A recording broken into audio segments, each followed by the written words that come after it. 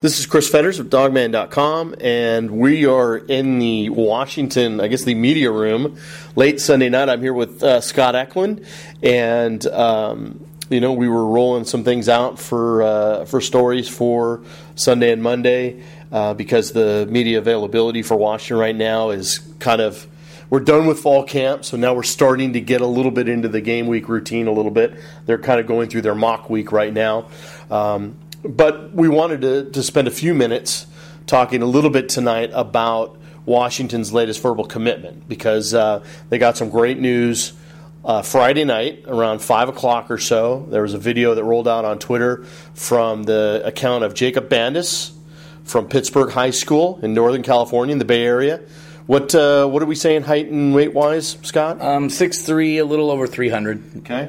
And it's interesting, for the longest time, Dylan Morris was considered the highest rated, highest ranked guy on Washington's verbal commitment list for forever, and now he's been usurped by Jacob Bandes. He's considered pretty highly rated by the 24/7 guys. I know he's a top 30 guy nationally, regardless of position, and I think there's 4 guys overall in the top 24/7. People have to remember there's the 24/7 ratings and rankings, and then there's the composite ones.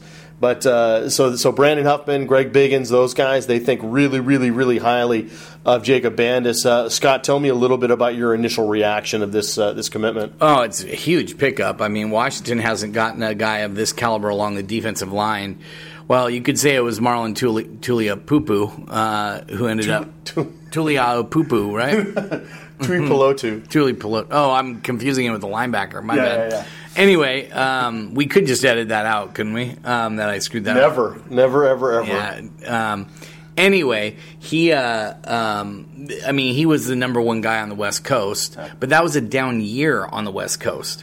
As far as this year, I mean, there's some big-time guys out here in the West, and Washington went down into Northern California, got a kid that Cal wanted badly. Now kind of the story behind that is Coach I don't know his full name. Azzanaro? Azzanaro was a D-line coach at Cal. Didn't offer him, didn't like him. Went down to UCLA, and that's when the new Cal D-line coach came in and offered him and made up a lot of ground. And it sounds like they didn't make it up enough because Washington was able to steal him right out of their backyard, out of Pittsburgh High School down there. And he's a really talented kid, strong, great base, really quick. I think that's really what sets him apart. There's not a lot of guys that have a first step like he does. He needs to learn how to use his hands a little bit better and do a few different things. But a lot of that's just technique stuff that can be taught once he gets to college.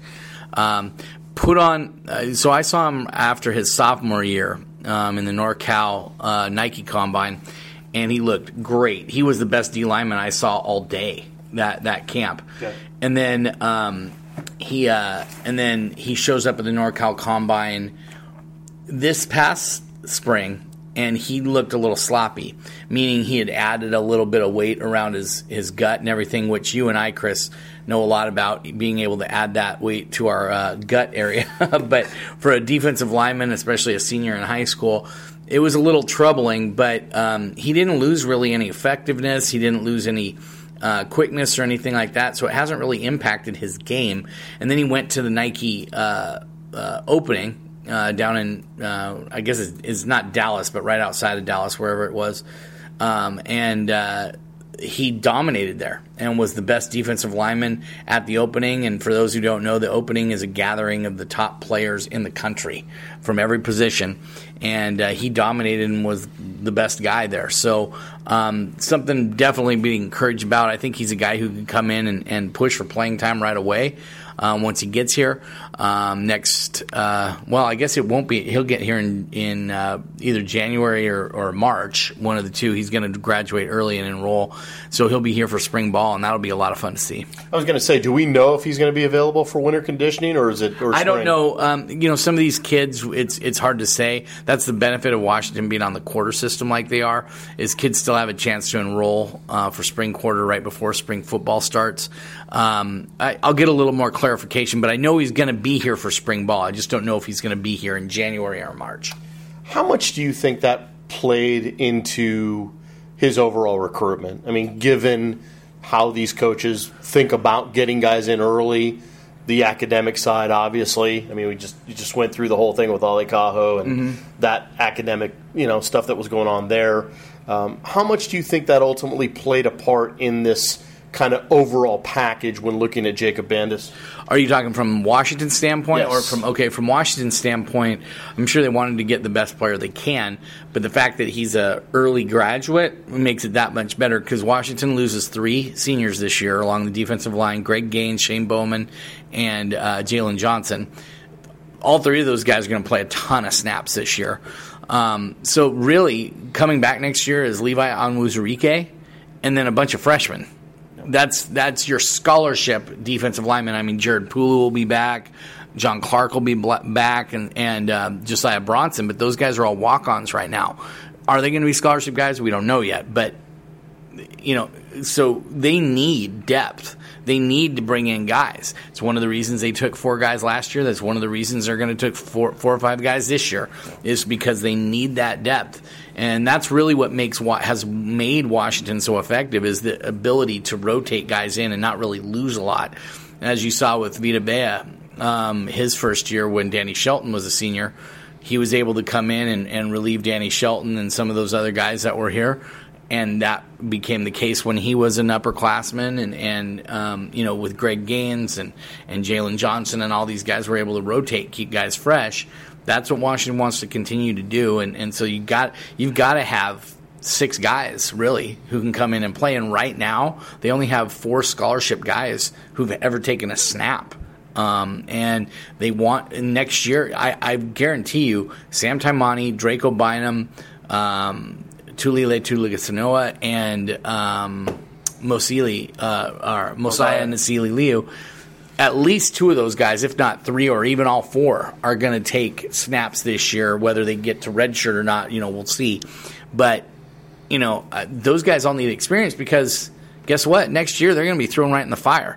So a guy like Bandes being able to come in and be here in the spring, he's not going to be quite on the level of those guys, but he's not going to be as far behind them as he would be if he couldn't enroll until the summer.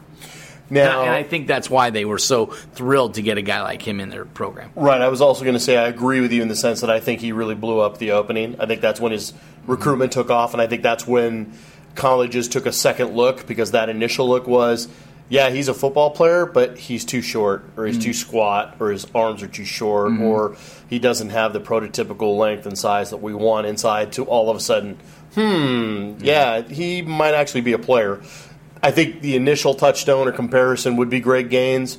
When you look at those 4 freshmen that you talked about, does he fit into any of the roles that you think those guys are going to be playing this fall? Well, because that's the beauty of the redshirt. Yeah. Let's remind people, the beauty of the redshirt rule, the way it exists now, is that those freshmen can play up to 4 games a piece and still be able to maintain their redshirt. They won't burn it. So we all know they're going to play to a certain extent. Now, how much they play is ultimately going to be up to Kaika Malloy and Jimmy Lake and those guys. But do you see a natural fit with the Jacob Bandes, with any of these guys kind of coming through the ranks? I think it's Thule. They look a lot alike body wise. I think Thule's a little bit bigger, but they kind of have that same squatty kind of look. Sam Taimani is going to play both the 1 and the 4-eye a little bit, and the 3-tech. So Washington is going to rotate those guys around. I mean, if you look at the way Washington plays up front last year, Vita Vea and Greg Gaines were interchangeable. With a couple times they'd play a 3-tech, and then the other guy would play nose, and then they'd flip that the next play. It wasn't the same every week or every play even.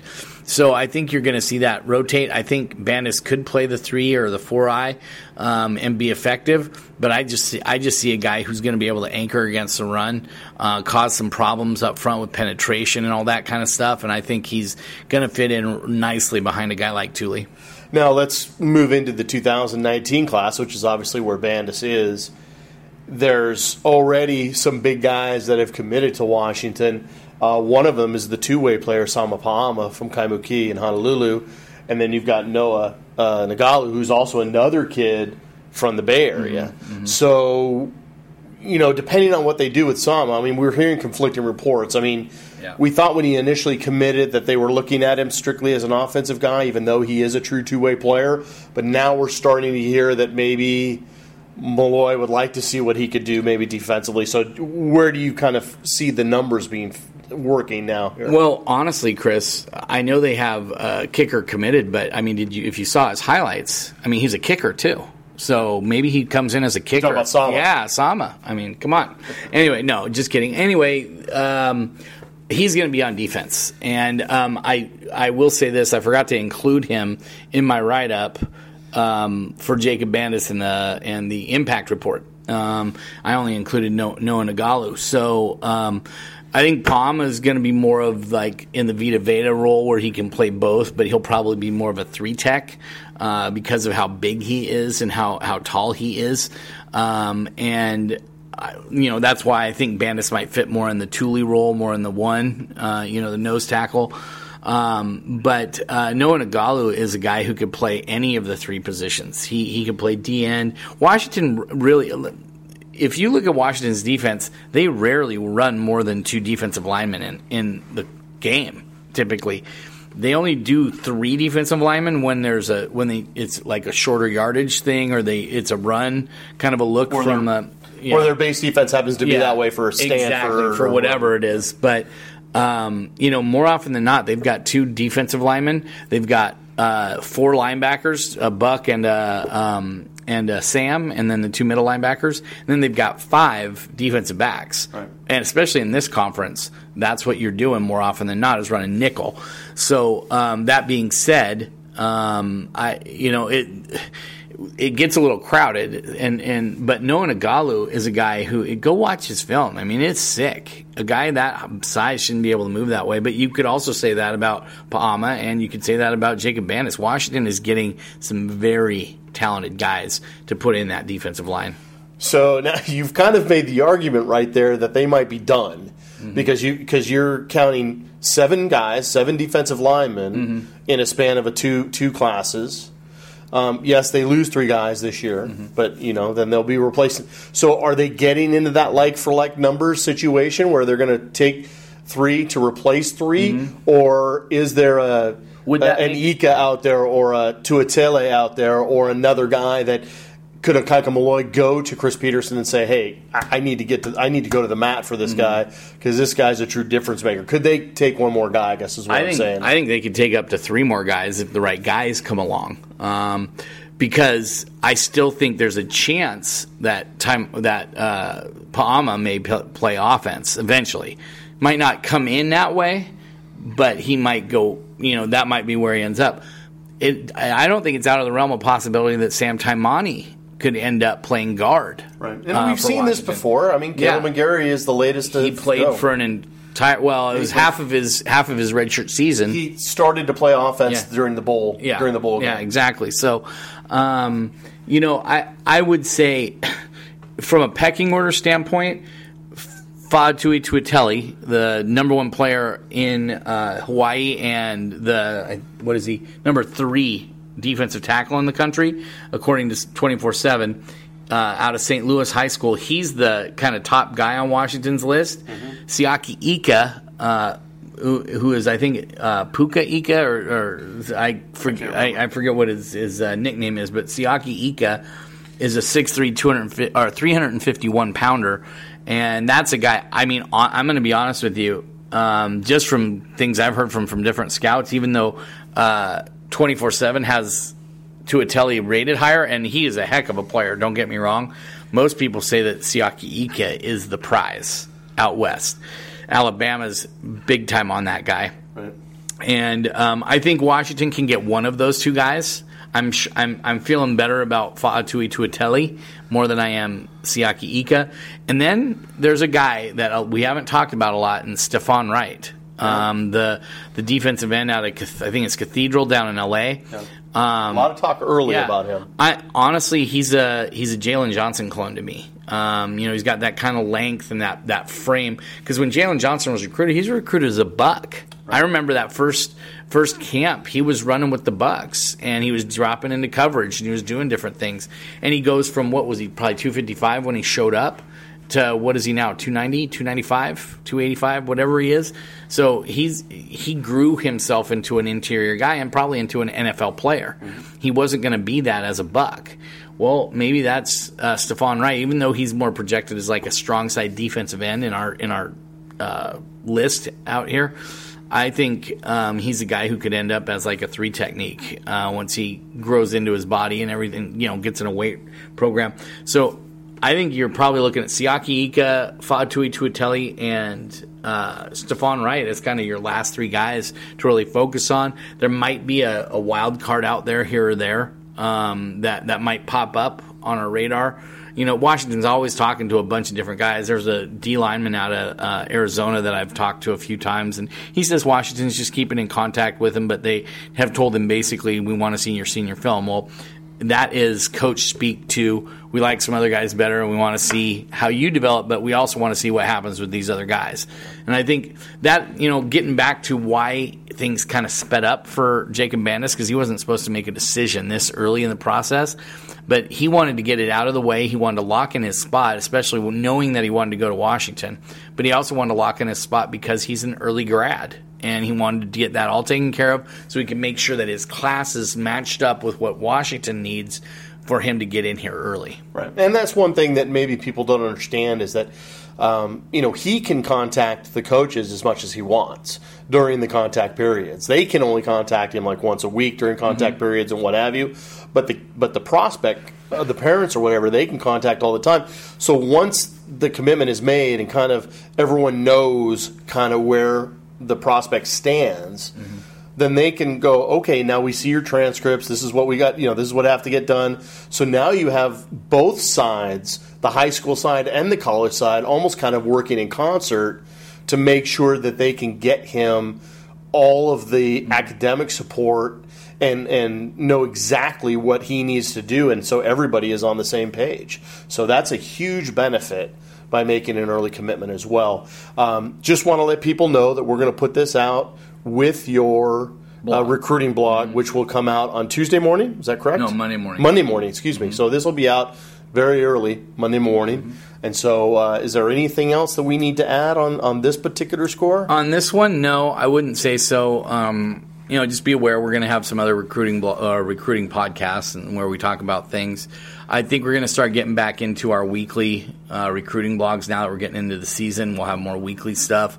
Just during the camp, there isn't a ton to talk about. I mean, I know other places want to talk about all these different little things that are happening, and there wasn't a lot of stuff worth analyzing and stuff because Washington, while they don't put it on the back burner, the coaches aren't out there pushing guys to commit. They're more worried about getting the team ready, especially with Auburn on those scheduled first things. So let's be clear as well. I mean, with the crystal balls out there and with the players on Twitter kind of announcing what their intentions are going to be, at this point in the recruiting process for most of the top guys, and Jacob Bandes was a top guy, is a top guy, there's not a lot of mystery here. They're usually, if you don't have a good feeling on who their top school is, you probably have a pretty good feeling who their top 5 is at the worst, and maybe like a top 2 or 3. Yeah. So in that sense, like you said, when you put that in concert with the focus for fall camp, but now we're in game week mode. They're in their mock week right now, so we're kind of doing the same thing. We're trying to get our stuff done a little bit here. So we'll put this together for you. We'll put this together with the recruiting blog.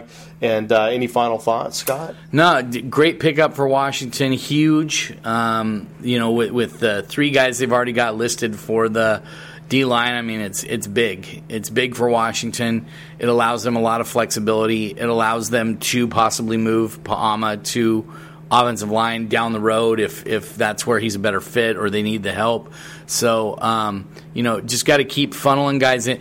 Offensive line, defensive line, those need to have, 4 or 5 guys every year. And not for any other reason than guys get injured a lot quicker at those positions. You constantly need to have – you can't hit on everybody that you're going to recruit. So you have to have 3 to 4 guys on the defensive line that can rotate all the time, and then you have to have some youngsters you can throw in there too. Washington has done a good job over the last couple of years. They need to continue this going, and this continues that trend. Yeah, and especially when you lose 3 seniors, yeah, as they're going to. So again, for Scott Eklund, this is Chris Fetters of Dogman.com. Go Dogs.